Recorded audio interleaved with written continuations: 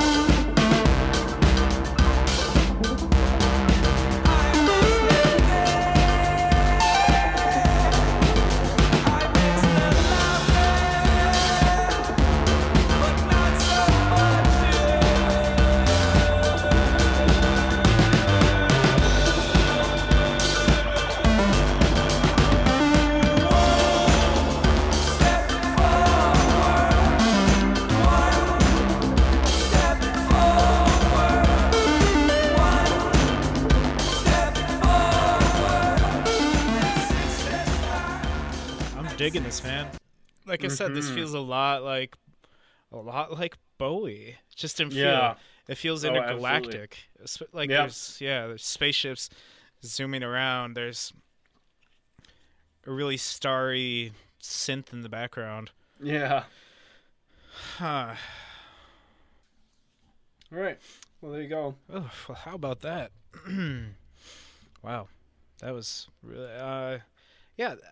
That would have been an insane intro track. Yeah, right.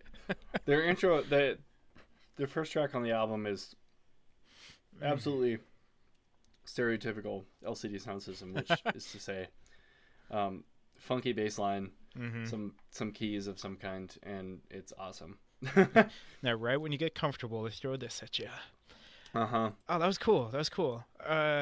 Boy, that was a song about drugs, about I think a friend of his that OD'd on cocaine or had a terrible cocaine experience. Jeez, okay. Asking him, how do you sleep? Because of his addiction, you know? Man, the song starts off almost like haunting. It's man, it's really interesting. Which is adds another Bowie element to it, I feel like. Yeah. So how does this song play into the greater, like the overall album, especially with the album being called what, American Dream? American Dream. Yeah. Absolutely a facetious album title, which is great. Yeah. It's not really indicative of the album itself. There's a track. No, well, there's a track on there called Tonight, spelled the shorthand way, of course, which is not all that shorthand, but anyway, both the lyrics, vowels. Yeah. The lyrics on that one talk about how every pop artist is basically all pop songs nowadays are about what's happening tonight and the impermanence of all your decisions, and how life is basically, to people that are embracing pop music, how life has been boiled down to one night, you know, and I think that's a good way to describe how this whole album handles the theme of the American dream is that we've put the blinders on and have only looked at, we've basically given up and are trying to live as much for one moment of happiness at the cost of anything. Yeah. Spending $30,000 on a wedding to have that perfect night. Oh my God! Oh, can you imagine? 30 grand. Yeah, for a night, even if it's your parents' money, not yours. Like 30,000 of anyone's money. Oh my God! Just give me cash. Give me cash. Right. Screw the wedding. I'll go get married at the courthouse. Yeah, if you're willing to part with $30K, by all means, don't let me stop you. But just drop it right into my bank account. Yeah, but it's all in the pursuit of the perfect night. It's all in of this Hollywood thing of trying to actually find that moment in movies where everything is just perfect. And but it never happens. That's one thing I've struggled with. And one thing that I don't know, I kind of went, not Holden Caulfield. That's way too stereotypical. But I found myself in Catcher in the Rye type stuff. But I know I've found myself like at parties or at even weddings and stuff like that, or even with certain people, and I look around and I'm like, shouldn't this feel like more than it is? Like, when I see these things portrayed, everyone is blissful, and you just can't help but get caught up in the bliss. And yet I found myself in those moments where I'm like, I'm not. And and for, you always have to wonder, like, is it just me, or are we all just kind of pretending here? Like trying to fake it just to make sure that it's as good as people think it should be. Yeah, and I have a hard time with that. And I see it so often. Again, weddings are just really easy to pick on for this, but there's almost... I went to my first wedding a couple months ago, just as like a random thing. I went... Whoa, you had never been to a wedding before? No. I went to a wedding not as a guest. I went to a wedding as an employee, as a caterer. Yeah. And... Wow, all right. That was when I had just... My catering couple friends, they just kind of randomly texted me, and I invited them to dinner, and they said, no, we can't. We're hosting this. We're doing a wedding, but if you want, you can come to the wedding and eat some food and hang out with us and see what we cooked. And I'm like, okay. But I ended up just working the event because I like doing that sort of thing. Yeah. But I got to observe for the first time a wedding completely from the outside. Not just as a groomsman or someone that has a clearer idea of the schedule, but as someone completely outside of it. Yeah. It's just concerned with the food and nothing else. Yeah, but you kind of get to be this silent observer, this background observer, and there are just so many just patterns where it's like, especially at like the reception, where it's like, okay, and then the Michael Jackson song comes on, and the one person who's good at Michael Jackson comes out and dances, and everybody woos. Yeah. And then a silly song comes out, and then someone dances the silly dance, and everyone laughs. Oh my God. And then the rap song comes on, and then people dance like as, they're joking, but they're doing Oh my God. I'm going to a wedding in like a week and a half, and you're already making me annoyed. But that whole thing, it's hard for me not... And this is why, my... not my friends. Dan, not my friend. I'm kidding, but Dan jokes that I'm a sociopath. Well, and I don't know if it's much of a joke. Yeah, well, people joke that I'm a sociopath, and little moments like that where I'm at a wedding kind of make me be like, "Am I a sociopath?" Because I'm looking around, and I'm like, "Are we just on a script here? Is this just?" Yeah. Well, no, it feels like it. Yeah, it's like, am I okay? I'll laugh at the silly dance. Okay, you did the worm. Whoa, buddy. Whoa. Yeah, it's like who are we kidding here? I don't know. Yeah. No, I get you, man. Yeah. That's how I felt at all the high school dances too. I'm just like, what are we doing here? This place smells weird. Yeah. This place smells weird. My crotch itches. Yeah. That's kind of like the extent of my thoughts at those kind of things. Yeah. Anyway, that's my rant about the American dream and how I've been. No, that's great. That's as about as poignant of a rant as you can get on that stuff. Yeah. So just take that and expand it to every area of your life. Wow. Yeah. Good stuff. But the thing is about this wedding that I'm going to is that I'm pretty sure. So they warned me that nearly. They emphasize nearly. So there are a few things left off, but okay. Nearly the entire LCD Sound System discography is on the wedding playlist because the people getting married are absolute fanatics. You're kidding me, really? Huh. So that means, that means that I can't drink a lot before they play All My Friends because I'm gonna lose my shit if I'm drunk and I hear that song. Yeah, you are. So I have to like keep it together until then. Huh. Do you think they'll play something great because it is one of the better songs, even though it's weird for a wedding? They promised me that The Sound of Silver in its entirety is somewhere on the playlist. So wow, so you will get someone great. Huh. Yeah. That's gonna be weird. I just don't know what to do with that information. I'm kind of freaking out because there's a lot of LCD Sound System that triggers a lot of like weird shit for me.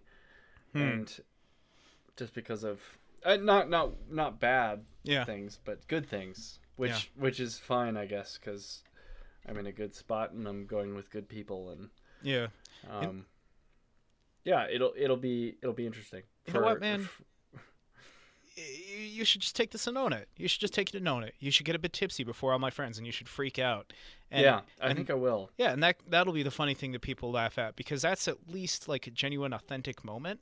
And it's not just some weird cycle that you're on of like, oh, Funky Chicken's on. Guess oh god, if I go to another fucking wedding that either has the chicken song or the Cupid Shuffle or whatever the fuck that bullshit is. Yeah, Cupid Shuffle, Cha Cha Slide. I am going to go ballistic. Yeah, I'm gonna lose it. See, there's Whip, Nene, the Wobble. Excuse me, Gangnam Style. Gangnam Style. Yeah. Oh my god, it's all the like. Okay, so here's what I want to do at my wedding. All right. Okay. I want to kind of tailor the first part of the soundtrack to a stereotypical wedding. Okay. To like what people are expecting. Like a very, very stereotypical kind of songs for in the background before everything starts, and then the ceremony. John Legend, maybe stuff like that. Yeah. Okay. John Denver, all the Johns. Yeah. Elton John. All the good stuff. Tiny Dancer for my first dance, whatever. You should do Tiny Dancer down the aisle. Yeah. Yeah, there you go. Perfect. Okay, perfect. But then when people are like, okay, you play two songs when you first get to the reception, and nobody dances for the first two songs. Nope. Because nobody. The first song, everyone's just kind of like listening, like, oh, cool, music. This is fun. And then the second song, everyone's like, oh, everyone should dance. Somebody needs to get out and dance.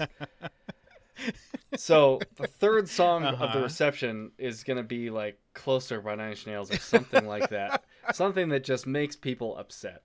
Something that does not fit. Because I want to... you suck at wedding foreplay, man. That's quite the tease operation. I want to be the ultimate letdown. I want my wedding to be depressing as shit. Oh man! Wow. I'm just kidding. I mean, the gifts are on the table, right? So unless they're gonna like try and take them back on the way out. I will stand guard in front of the gifts.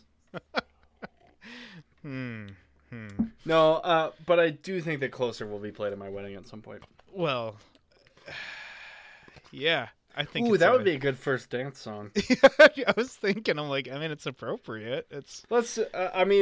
Yeah. I'm just gonna cut a little bit of that in here because please do. Why not, right? Yeah. Because if you, for some reason, if you've listened to this podcast and you don't know who Nine Inch Nails is, then you're missing out on like 90% of life. Sure. Yeah. I do want to wrap up. Thank you for the Closer. I do want to wrap up the LCD Sound System song with a reading of one YouTube comment. Yes, please.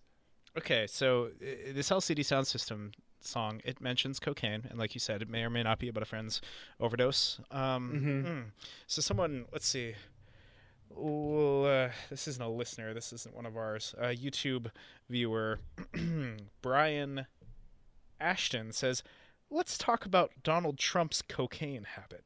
America loves a good scandal until it's about someone that supposedly everybody loves.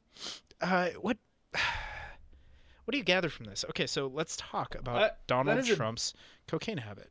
That's a different level of troll. Yeah, that's some depth, because there's no way. I mean, he has a real sounding name. The question's phrased correctly, uses correct punctuation. This is an advanced level troll. Advanced troll. Yeah, because he's asking a question that you're like, oh, maybe there's something there, and then you're like, hold up, the premise here is. Anyway, think on that for a bit. Let's talk about Donald Trump's cocaine habit, and I'm gonna move on to my song with you guys just hanging on that. Wow. Yeah. All right. Let's think about that. You're gonna do that to me. I'm sitting here contemplating Donald Trump's cocaine habit and watching Trent Reznor spin suspended right in front of a cow carcass that's been sawed in half. So I'm having a really weird existential moment right now. What is he doing that for, right? It's the closer music video. Oh, it's like one of the greatest music videos of all time. Yeah. Okay, it's coming back to me. Mm-hmm. He's gonna have to show that to his kids sometime. Balthazar, Lazarus, and Nova. That is so strange. Are going to have to watch this. Balthazar. Yeah. Anyway, your song. Yeah, go ahead. What's up? This one goes a lot with what we've been talking about with the American Dream, all that. Like I kind of said, I think we're kind of on the same wavelength. Because Melancholy Hill, you kind of know how that's a little tongue-in-cheek. The whole American Dream thing is tongue-in-cheek. So I want to bring to the table a new Bleachers song by the band Bleachers. Yeah, they have a new album. Back to Bleachers. Yeah, back to Bleachers. I'm in a good mood. So this Bleachers song is "Don't Take the Money." Roll your eyes, shake my head. Now we're stuck in the storm. We were born to ignore, and all I got is a chance to just sit. Baby, love, you got me running. You steal the air out of my lungs. You make me feel it. I pray for everything we lost, but back to secrets. Your head forever's all I want. Don't take the money. Don't take the money. I slept all night on those nights. I'm still in my parents' house, and I cut off my t-shirt sleeves and claim a new continent. Till I saw your face and hands covered in sun, and then I think I understand. Well, I understand. But we fight, stay up late in my dreams on the blade, different sides of the bed. Roll your eyes, shake my head. Now we're stuck. Yeah, so I will say that musically, this probably isn't my favorite Bleacher song. I do like a lot of the things that they did with this song, with this album. They upped the pop level like so much. Yeah. They went from kind of a slightly more bare bones, like almost a pop punk ish. I don't know, but this is like full on pop, like very poppy. And yeah, I like it. It's easy to listen to. But I guess what I like more about the song is kind of what's behind it and how it came to be. Because the lead singer, oh boy, his name, I have it right here. Jack Antonoff? Yeah, Jack Antonoff. There we go. He has said in interviews that this was a very hard song for him to write and to finish, and it's something he's been thinking about for a long time, but he just couldn't quite get it out the right way. Who can relate to that, right? Yeah. But he mentioned when he released this, or when he announced the song on his Instagram, he wrote this big long post that he clearly wrote like when he was completely like frazzled and scatterbrained and sober, but still like, his mind was everywhere, and he wrote this big long thing. But for him, like, don't take the money, that's a phrase that he repeats in his head over and over, and it's kind of a mantra of his that he'll say throughout the day, throughout making decisions. And I'll read a little bit of an excerpt just to shine a little bit of light on what that means to him. because it's probably not. It's not really like "Don't Sell Out." It's not that simple.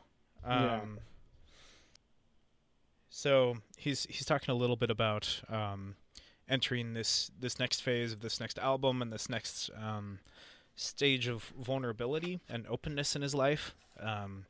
He's growing and developing, and he's becoming more vulnerable and more ready to show himself to the world. So he kind of talks about that as a preface, and then he goes on to say,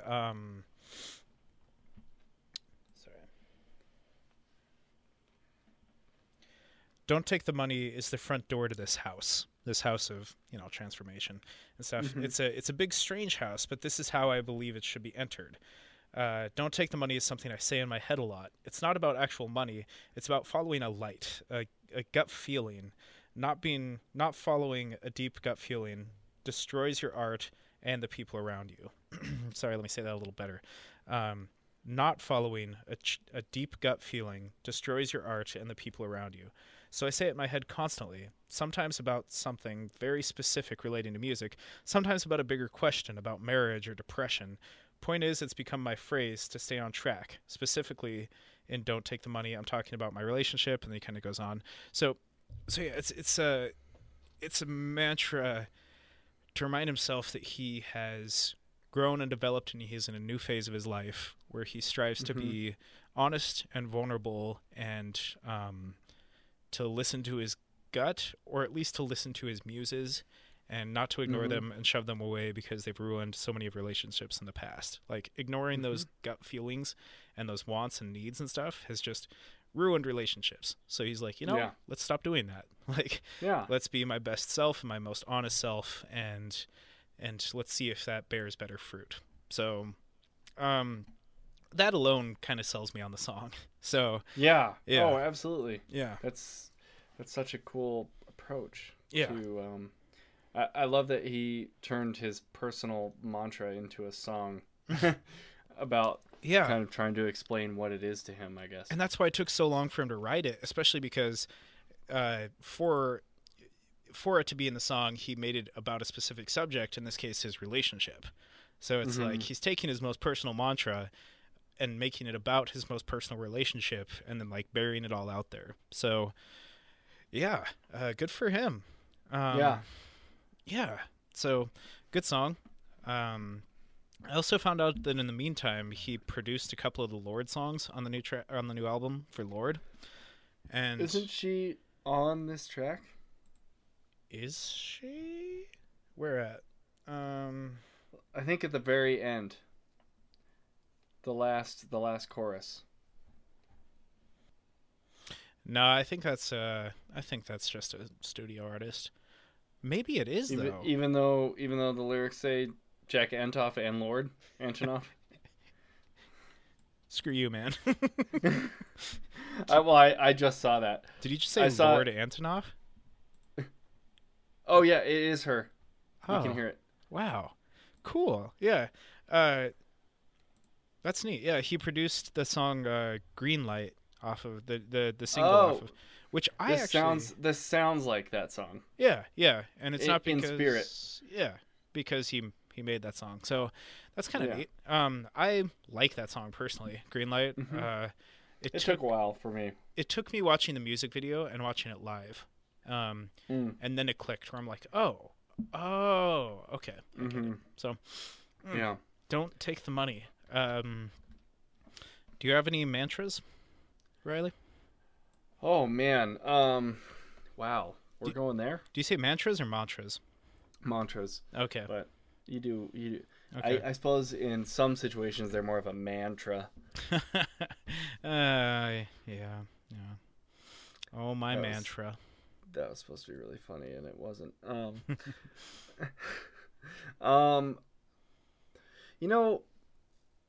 Kind of.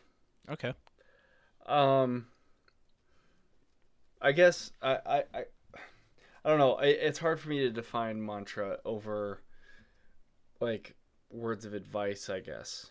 Okay. I don't know what else to say. As far as it's hard for me to differentiate between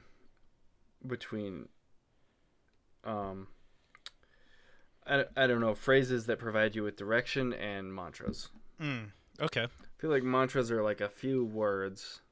Yeah. That make it that you remind yourself of to stay on track or to stay on whatever you're trying to get to.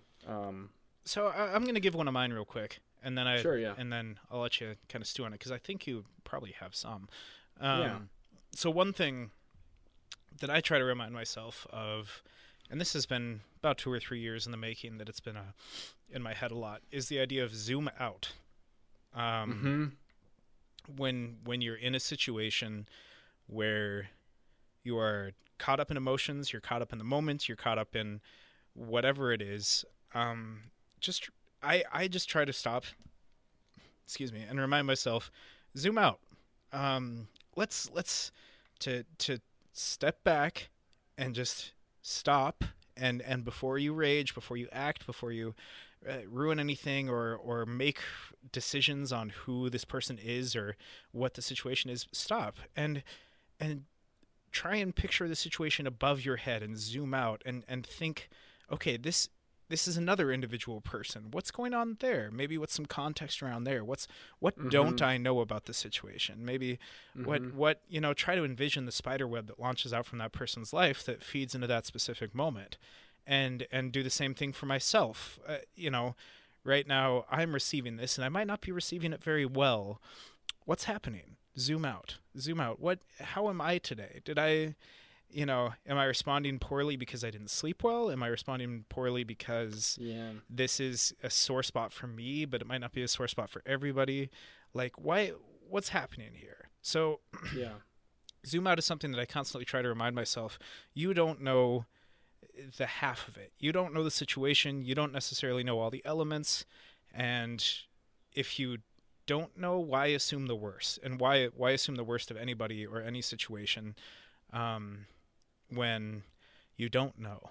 And if you never know, then why assume the worst? Because then that just makes you bitter for the rest of the day. Like, why not assume? Yeah, no kidding. Why not assume something neutral? Why not give that person grace and be like, you know what? I bet they caught me off because they were just distracted. Like, because shit happens, and sometimes I cut people off. Like, little things like that. And so I try to zoom out and I try to offer grace wherever I can.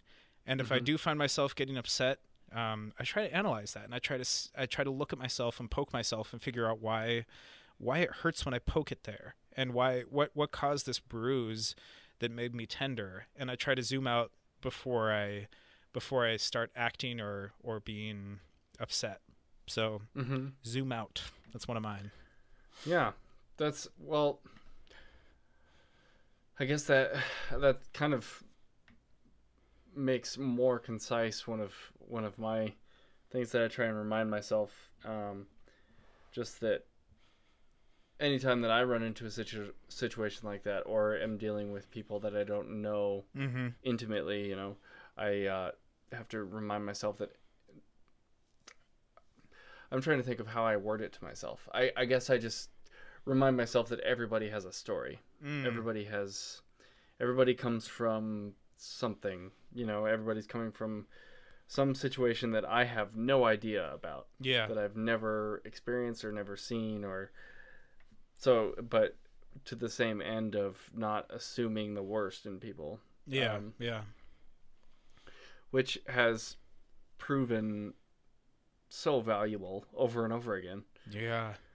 And I guess as far as a mantra goes, is like one that I repeat all the time. I guess I try and remind myself. I don't try. I do successfully remind myself that I am. I guess. Okay, so I'm figuring this out as I'm talking, which is why everything is kind of disjointed. And there's this whole bowl of noodles, and there's a cat. It's it's real tough. There are 2 cats right now because they're starving, so they give me attention. Just kidding, everybody. I fed my cats 3 hours ago. They're not actually starving. They just think they are. Yep. Typical. So, what I constantly tell myself, and it may not be as benevolent as some mantras, but and what I remind myself to try to project on other people, is that you are owed nothing. Ooh, no one that. owes you anything for any reason. Life doesn't owe you anything. Yeah. God doesn't owe you anything. Nobody owes you anything ever for anything, no matter what. I like that. And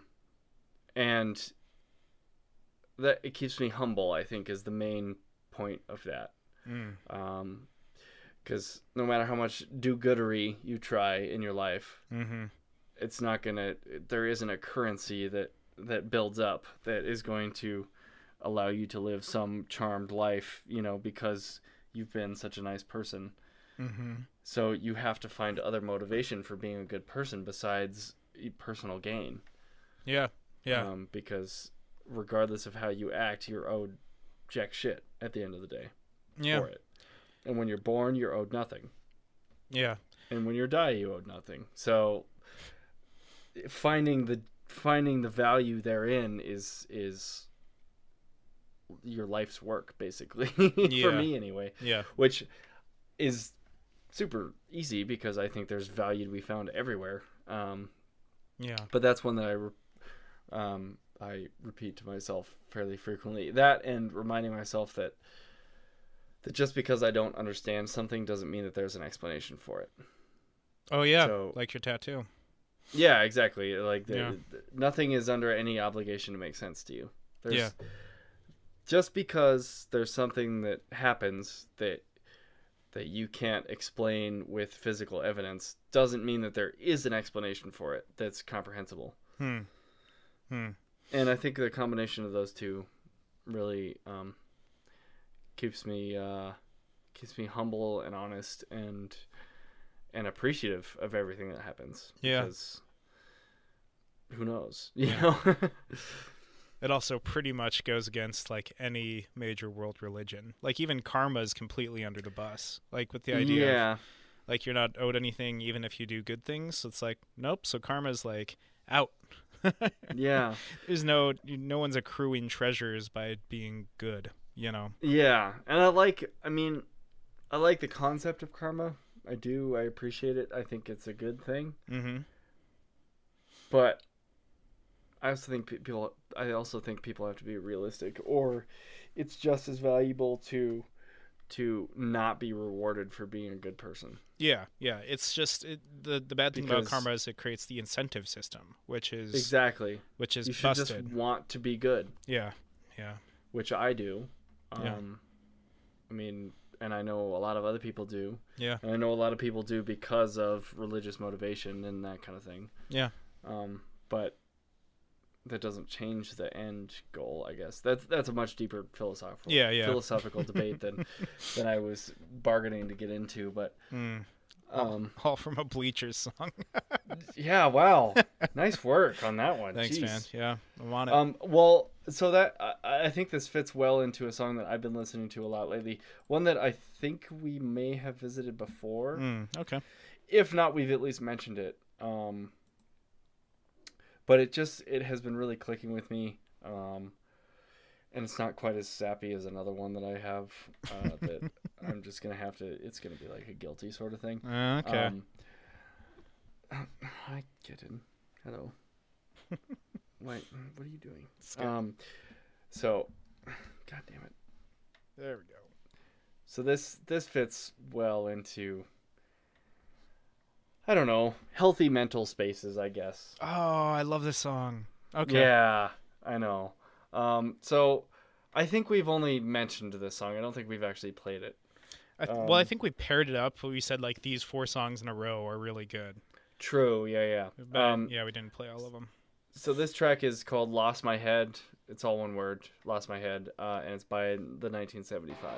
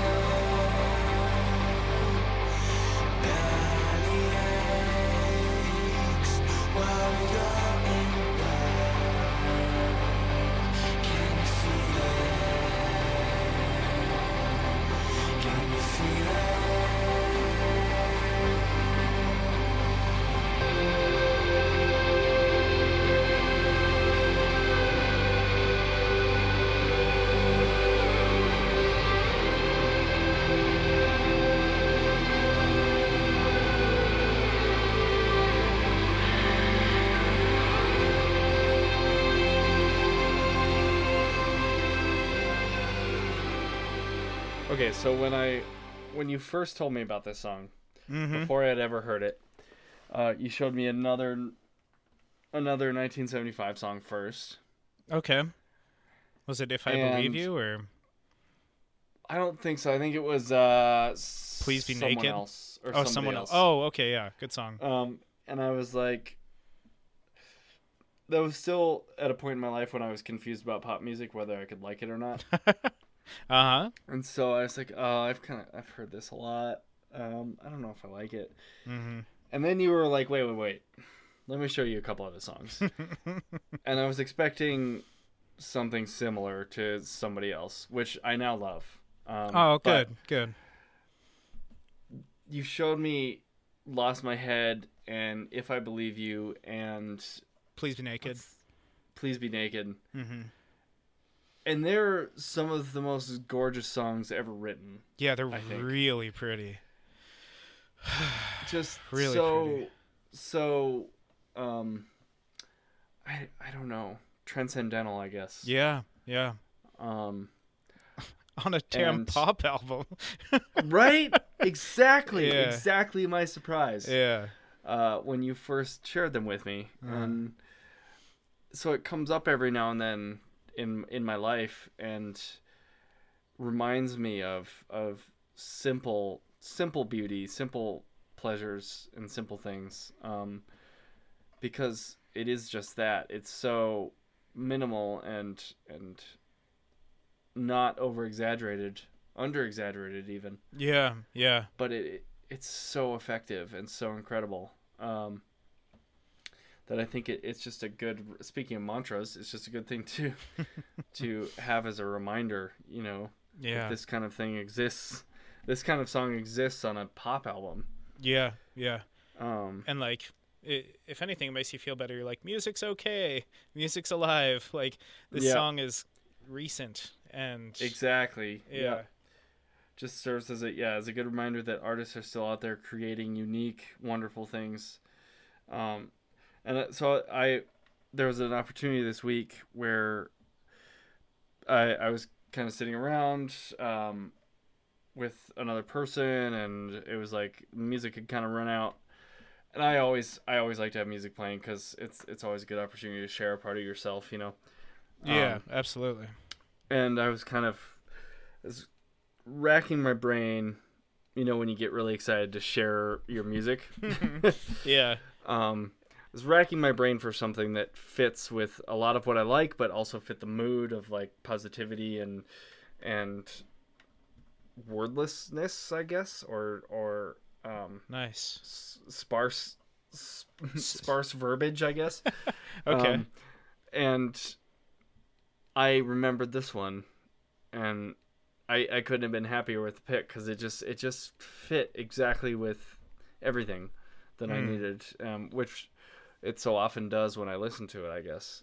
Yeah. Wow. It's tricky. Yeah, it was great. It's a tricky song to share because it's like, so when is the song gonna start? When is? Yeah, right. So is this a big long intro to something? It's like, no. Where's the hook? Yeah, it's like, no, this is it. There's some words, kind of. Yep.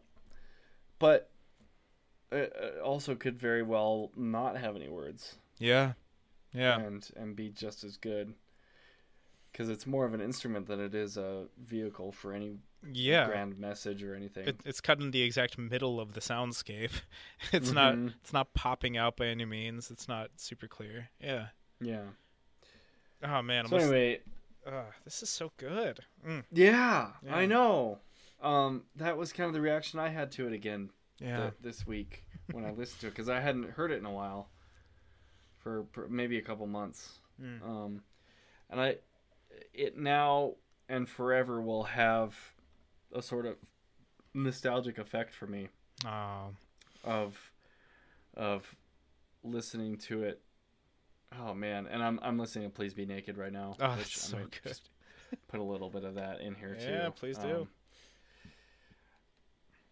It just like these two songs put together just bring me to a recent time, but a different time of self-reflection and all that. When I was finally starting to feel comfortable operating as my own person, I guess. Yeah. These songs were definitely there for that metamorphosis or whatever it is. Yeah. It kind of just puts me in a different place. Very, very much so. Yeah. Yeah. Just, these guys, I don't know. So much weight for a pop album. Yeah. And I feel like he knew it when he wrote it and finished it and put it out there. I think he knew. Yeah. I mean, exactly what he was saying. Even giving it a title like "I Like It When You Sleep," for you are so beautiful yet so unaware of it. Like, yeah, you've got it. Man, that is not a pop album title. No.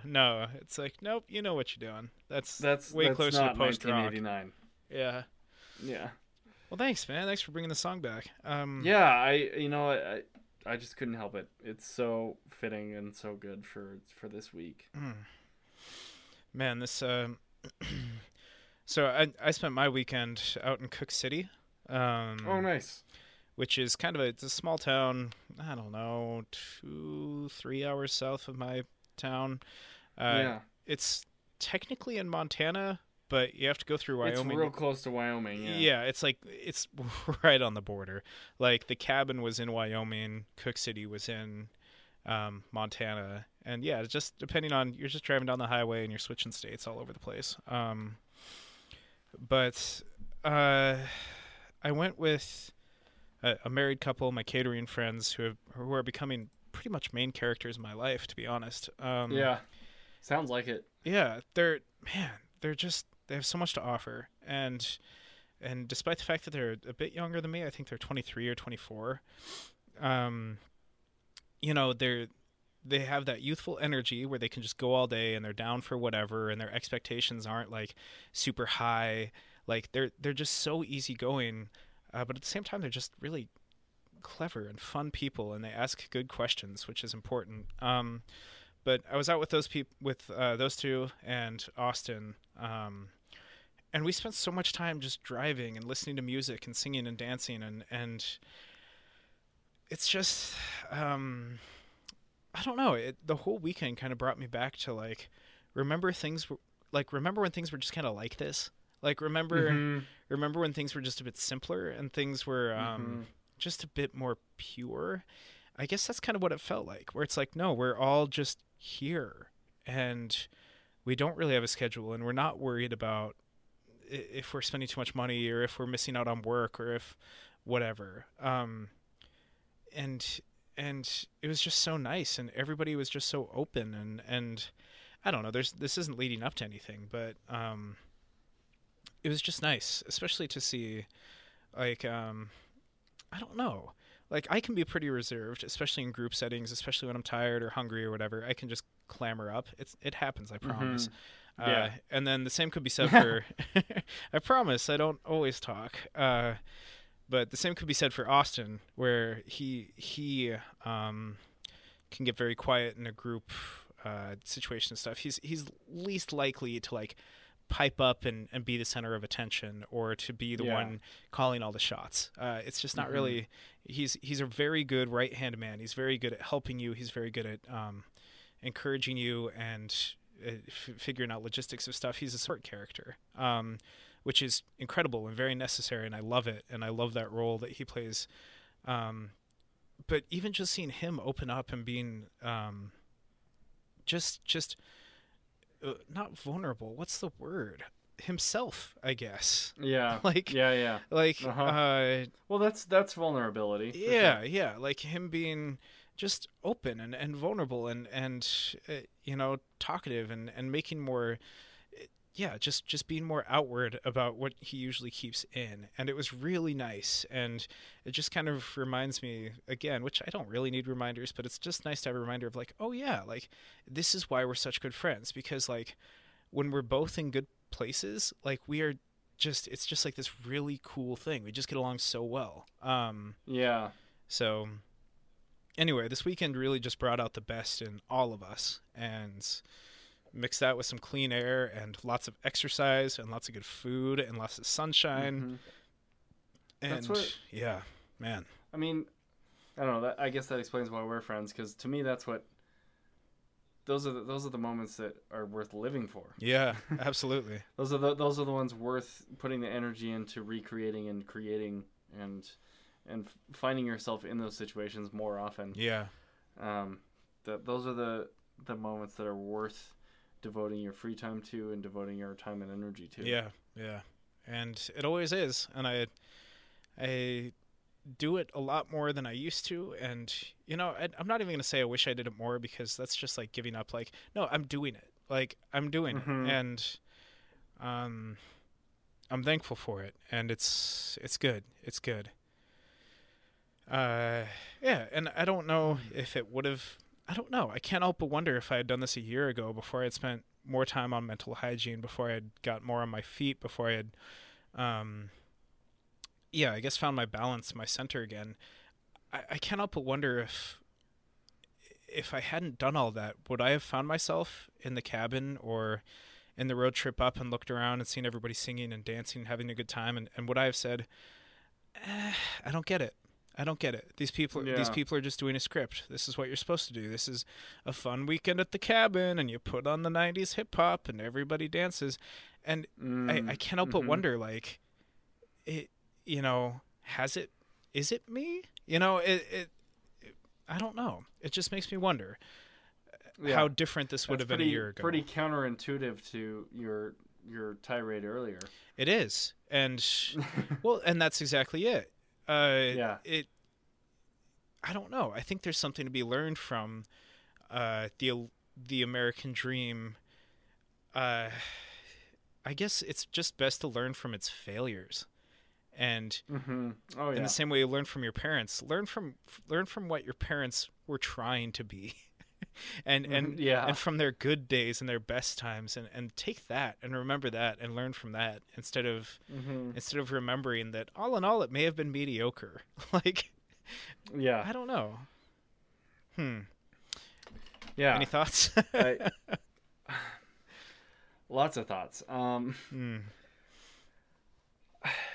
Because I've been finding myself in that situation recently, where I'm finding it more and more comfortable to kind of let go and embrace those kinds of moments. Yeah. Because I'm usually completely extracted from situations, and to my detriment, I'm sure. But I have a bad habit of taking that jaded kind of point of view that you had adopted, as far as. Oh, and I still adopt it for a lot of weddings and school dances. Yeah, for many things. Yeah, it feels forced and fake, and you just don't buy into it. Yeah, and I still have that a lot. I'm not trying to say that I've somehow like overcome that over the course of the episode. Yeah, no, yeah. I haven't even begun to overcome that. Yeah, but that being said, I mean, what's the harm of these kinds of moments? You know, even if it feels to us, to outsiders, even if it feels like it's painted on and quite possibly fabricated to some extent. Yeah. What's the problem? Aside from fakeness being a detriment to society overall. Yeah, absolutely. And you know, but these situations are entirely innocuous, and people have fun in all sorts of different ways, and maybe you and I just don't get it, which is very possible. Yeah. But also, these moments have extreme value to other people. Yeah. You know, and that's not to say that I think that investing $30,000 to have the perfect wedding is worth it. No. I think that's entirely asinine and dumb. Yeah. I think that in order to extract as much emotional value from an event like that, you should minimize the monetary value of it, because then you're appreciating everything that you have. I don't know. Yeah. That's kind of my approach to life in general. So I know that's not an agreeable stance, but I don't know. I find myself a little further back on the bridge to crossing this sort of gap that you were able to take care of this weekend. Yeah, just for once. It's just for once. It's rare enough that I notice when it happens, and I like kind of like have this moment of like, should I be having this much fun? And then I'm like, you know what? Yeah, I'm gonna do it. And who's to say that you shouldn't? Yeah. Besides yourself. You know? And if you're, I don't know. If you're having that much fun and you're not disrupting somebody else's fun and disrupting somebody else's happiness, then there's no harm. Yeah.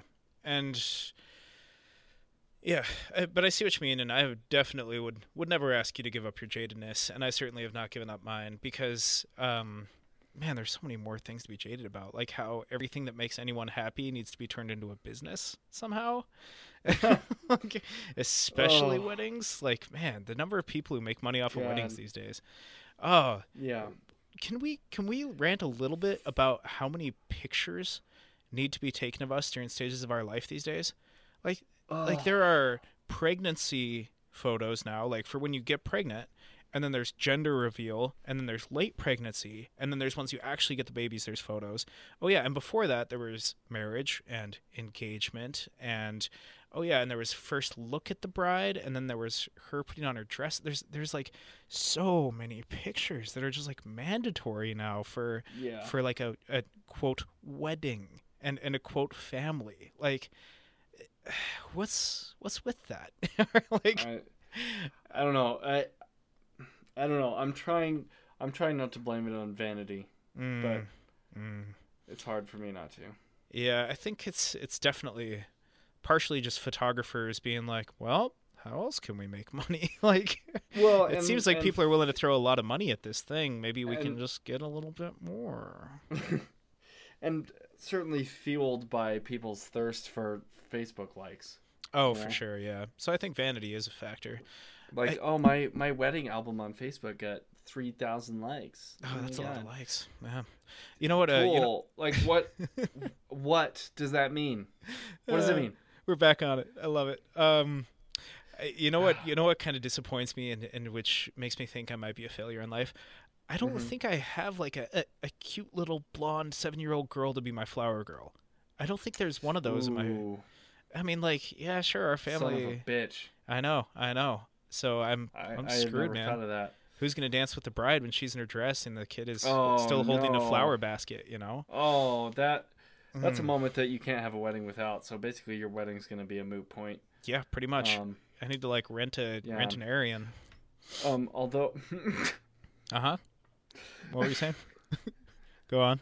Are we out of the woods on that yet? Well, I guess by the time this episode comes out. Yeah, sure. Yeah, sure. You can just go to Charlottesville and find one. Yeah, right. I on a very, very brief side note, I will happily do your wedding for you. Oh yeah, okay.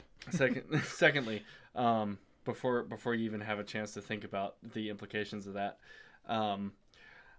I think that I'm gonna have to use a flower cat. A flower cat. Yeah. I think that's what's going to have to happen. Oh, my. It's better than a ring-bearing cat. Well, I've got 2 cats. Oh, no. Lily gets the ring, right? Because she's like... Yeah, well, she's the princess. Yeah, of course. Pavel's just fat and obnoxious, so he'll just be able to like run around and sprinkle flowers everywhere. What a lard butt. Oh, man, that's really funny. Speaking of weddings... Okay. Speaking of just like... romance in general. Where are we going, man? Things. This is... Okay, yeah.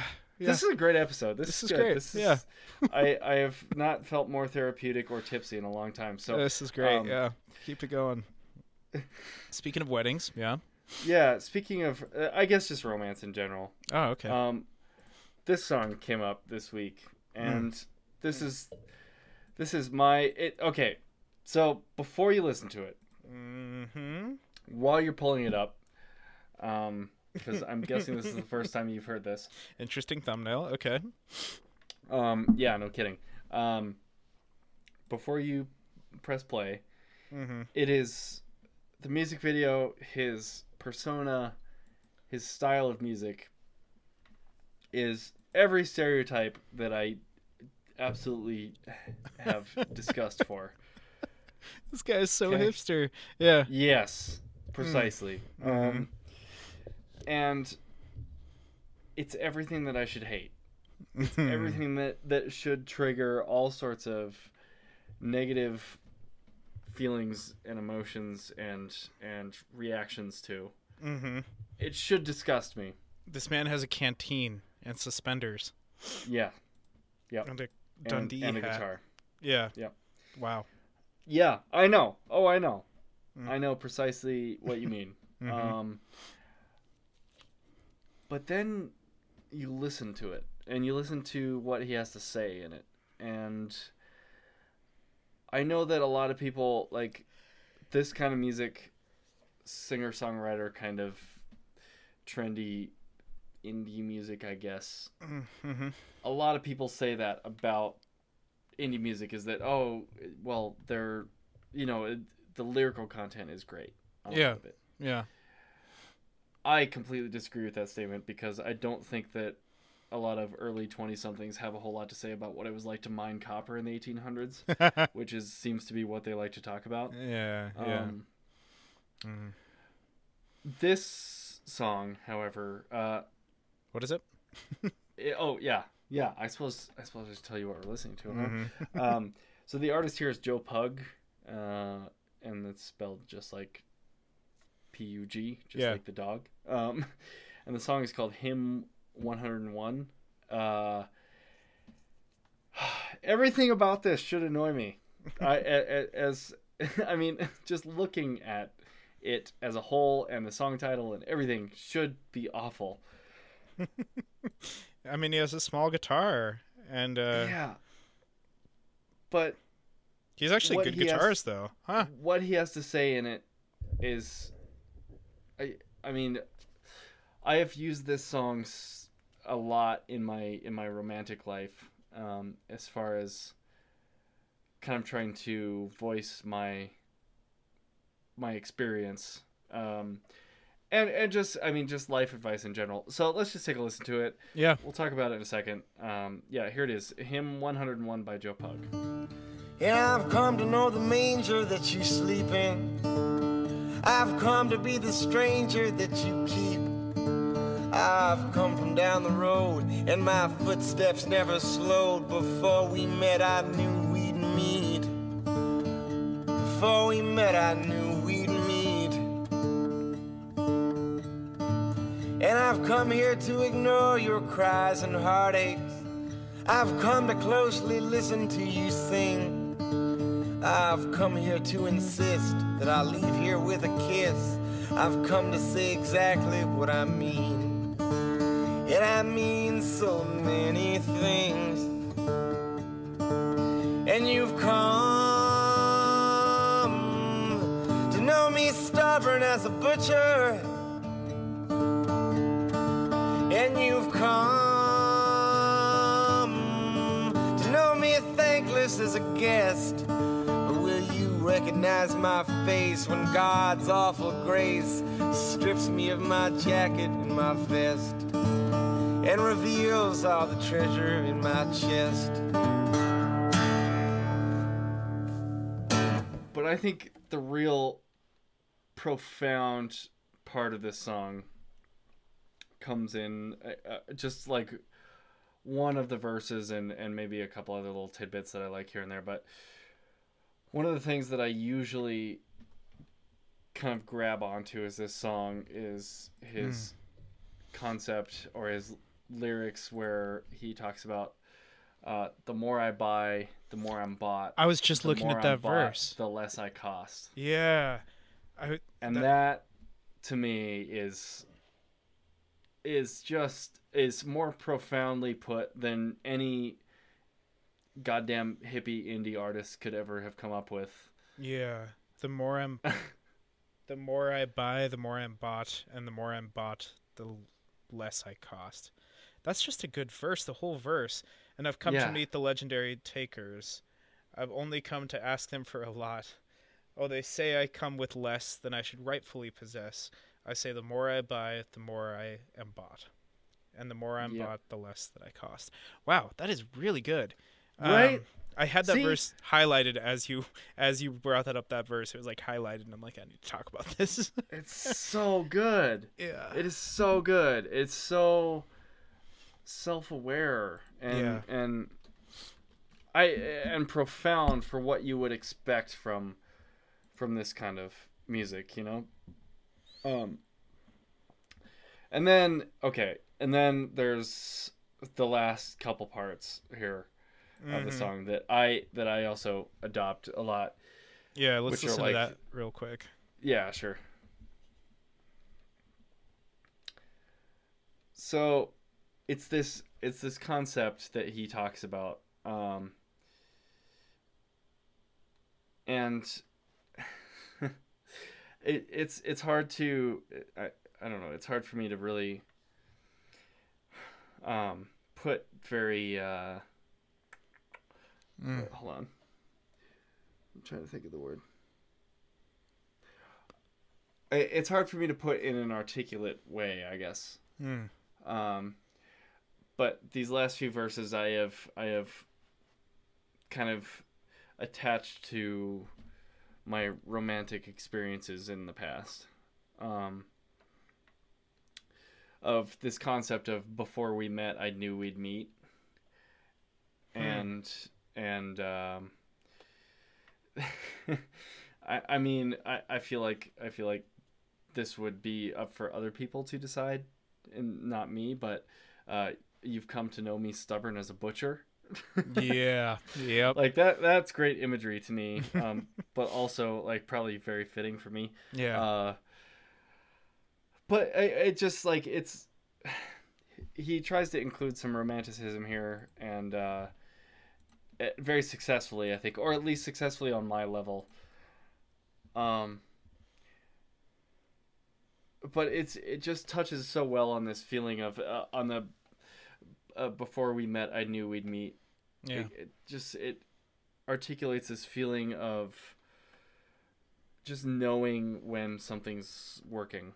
Yeah. Of being able to trust your gut feeling and being able to not take the money, I guess. To bring that in, of being able to ignore everything else but your gut feeling on what's happening.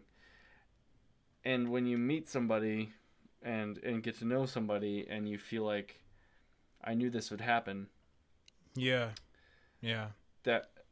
That's profound. I mean, I know it's cheesy. I know it fits so well into this solo acoustic singer-songwriter style, but on the flip side, it's so true. It's so fitting for you if you've had these kinds of experiences before. And you've been waiting to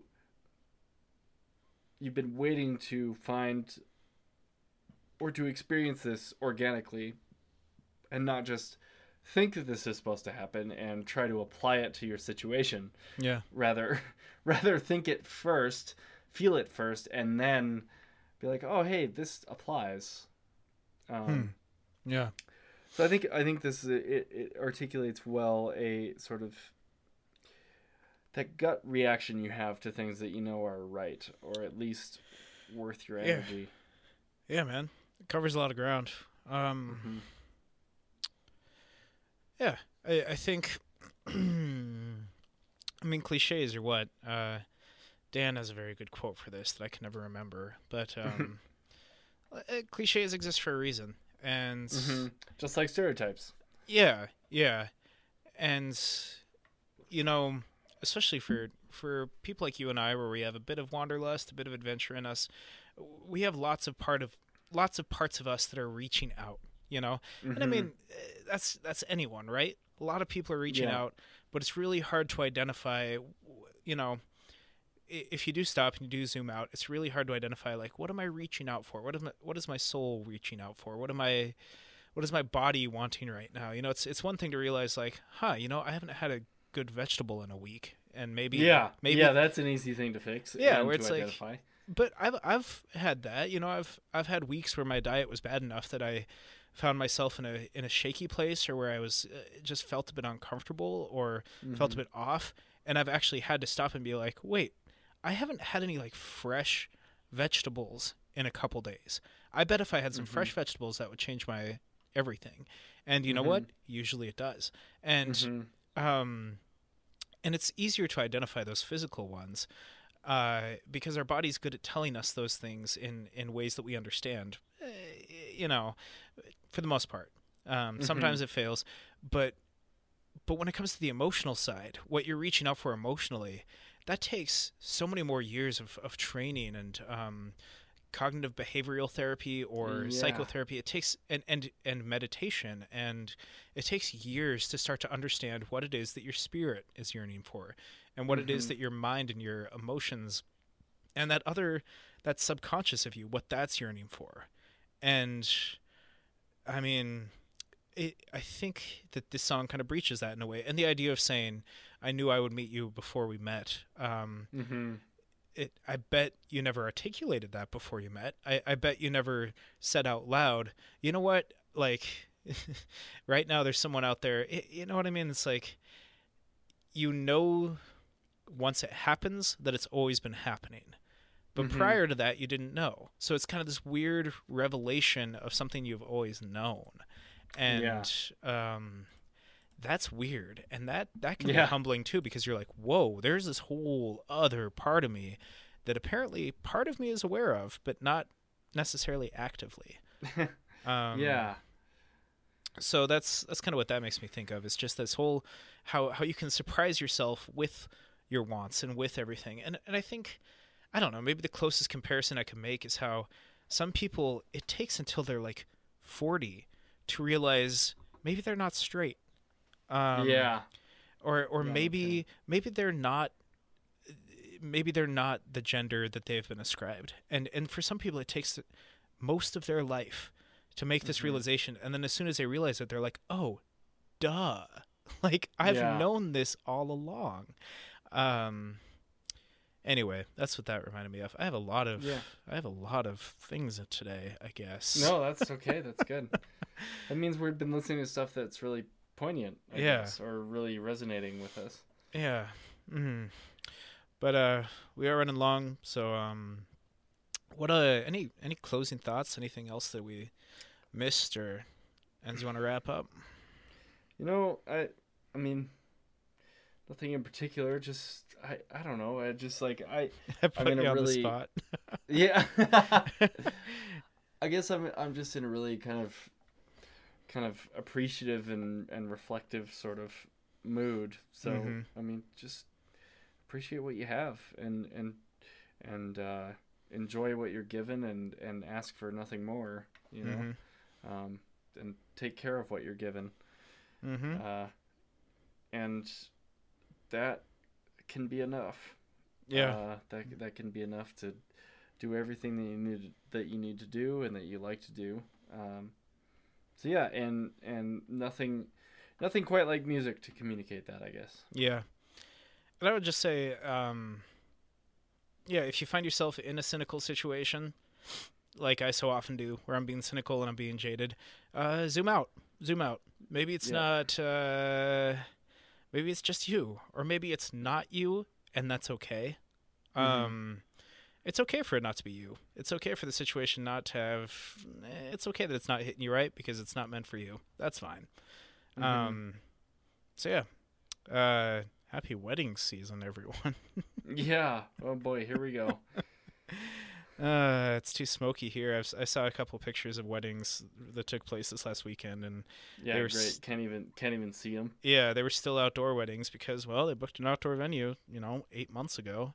Yeah, before there were like 300,000 acres of fire nearby. Yeah, our whole state is on fire, guys. Please, send help. It's so bad. It's so worst I've ever seen. So, oh boy. Anyway, it's been good, man. If you guys want to join in the conversation, listeners, you guys, which please, we strongly encourage it. It's great. But you can always find us on Twitter at EchoPod, on Instagram at EchoPodcast. And then Riley, oh boy. Yeah, just tweet us. just at EchoPod. You'll find us. Thanks, guys. Have a good night, everyone.